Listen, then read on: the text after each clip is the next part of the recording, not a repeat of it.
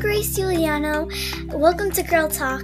I'll be hosting Girl Talk today. As you probably know, me and Brecken are both going to take turns doing episodes every Friday. In our news date, we are going to be talking about smart parrots.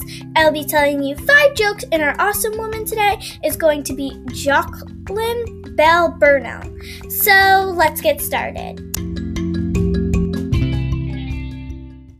So, like I said, today in Newsdate, we're going to be talking about smart parrots. My source is newsforkids.net. So take a look at their website, which is really cool. So, let's learn about these smart parrots. People have long known that African gray parrots are clever. Now, new research shows that they are also selfless and willing to help a partner get ahead, even if doing so doesn't help them at all. It's not unusual for a person to help someone else without getting anything in return. That's something humans do. But this behavior is thought to be rare among animals. Some apes and some dogs do it, so do dolphins, rats, and even vampire bats. But as far as we know, most animals do not. Up to now, that kind of behavior hasn't been seen in birds. That's why scientists at the Max Planck Institute of Ornithology created an experiment designed to test whether African gray parrots were willing to help each other out. The first step in the experiment was to teach the parrots how to trade tokens for food. The tokens were small metal rings about the size of coins. When the parrots gave these tokens back to the researchers, the parrots were given a walnut, which they enjoyed. Once the parrots knew how to trade tokens for walnuts, the scientists began the next part of the experiment. 2 parrots were put in clear plastic cages next to each other, with a connecting window between the 2 cages. There was a feeding window in both cages, which allowed the scientists to give walnuts to the parrots.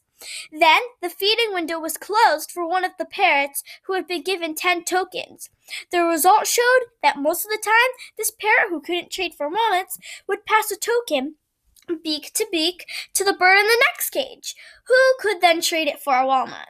The parrots that passed the tokens got nothing. They simply watched as the other parrot got food. That's pretty selfless. Still, 7 out of the 8 parrots tested passed the tokens over and over again. It was not just one token, said Desiree Brooks, one of the lead scientists. Many of them transferred all 10 tokens, one after the other, always watching how their partner got the food for it. They themselves did not get anything, but it wasn't just because they liked passing tokens. If the parrot with the token saw that their partner's feeding window was also closed, they rarely passed tokens. The researchers tried the same experiment with blue-headed macaws, but the macaws didn't show any pattern of trying to help each other out. Though they passed a few tokens, it often seemed like they were simply trying to get the tokens closer to the scientists. The scientists believe that helping others may be useful to the parrots in the wild, where they live in large groups that change often.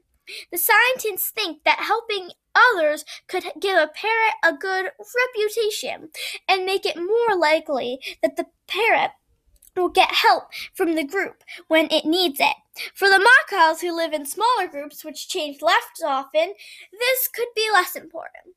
Alright, so thank you for listening to our news day about this African gray parrot who is pretty selfless. Alright, so on to the next segment. Okay, so welcome to our joke segment. Like I said, I would be telling you 5 jokes, so let's get ready to laugh! What do you call a sleeping dinosaur? A dino snore! How do you know if a squirrel had too much candy? It's acting like a nut! Why didn't the orange win the race? It ran out of juice. Why did the banana go to the doctor? What is fast, loud, and crunchy? A rocket chip.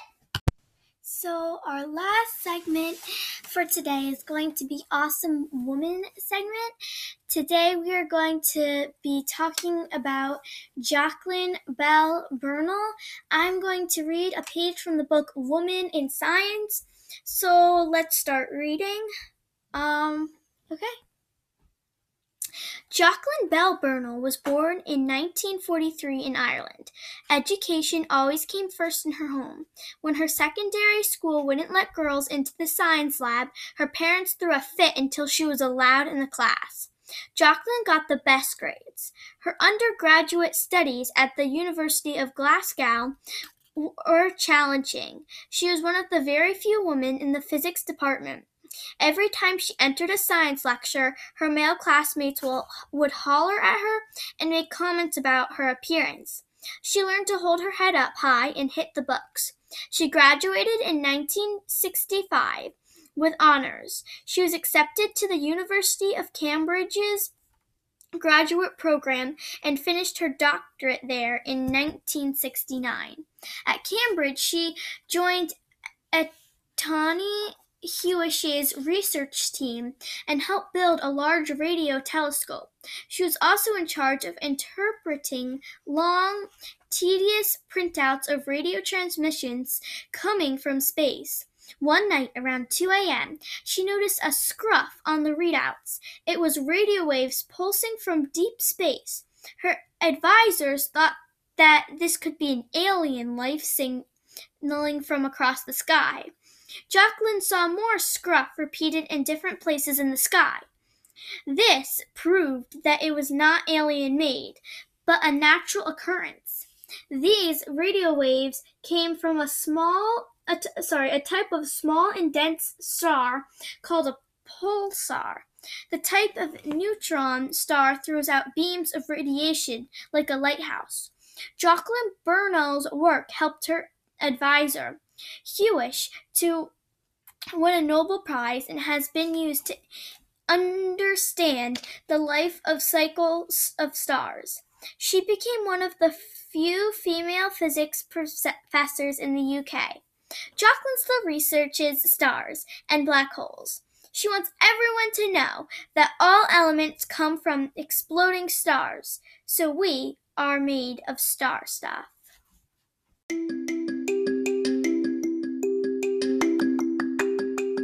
Well, thank you for joining us on Girl Talk today, and I hope you will come back for another episode of Girl Talk.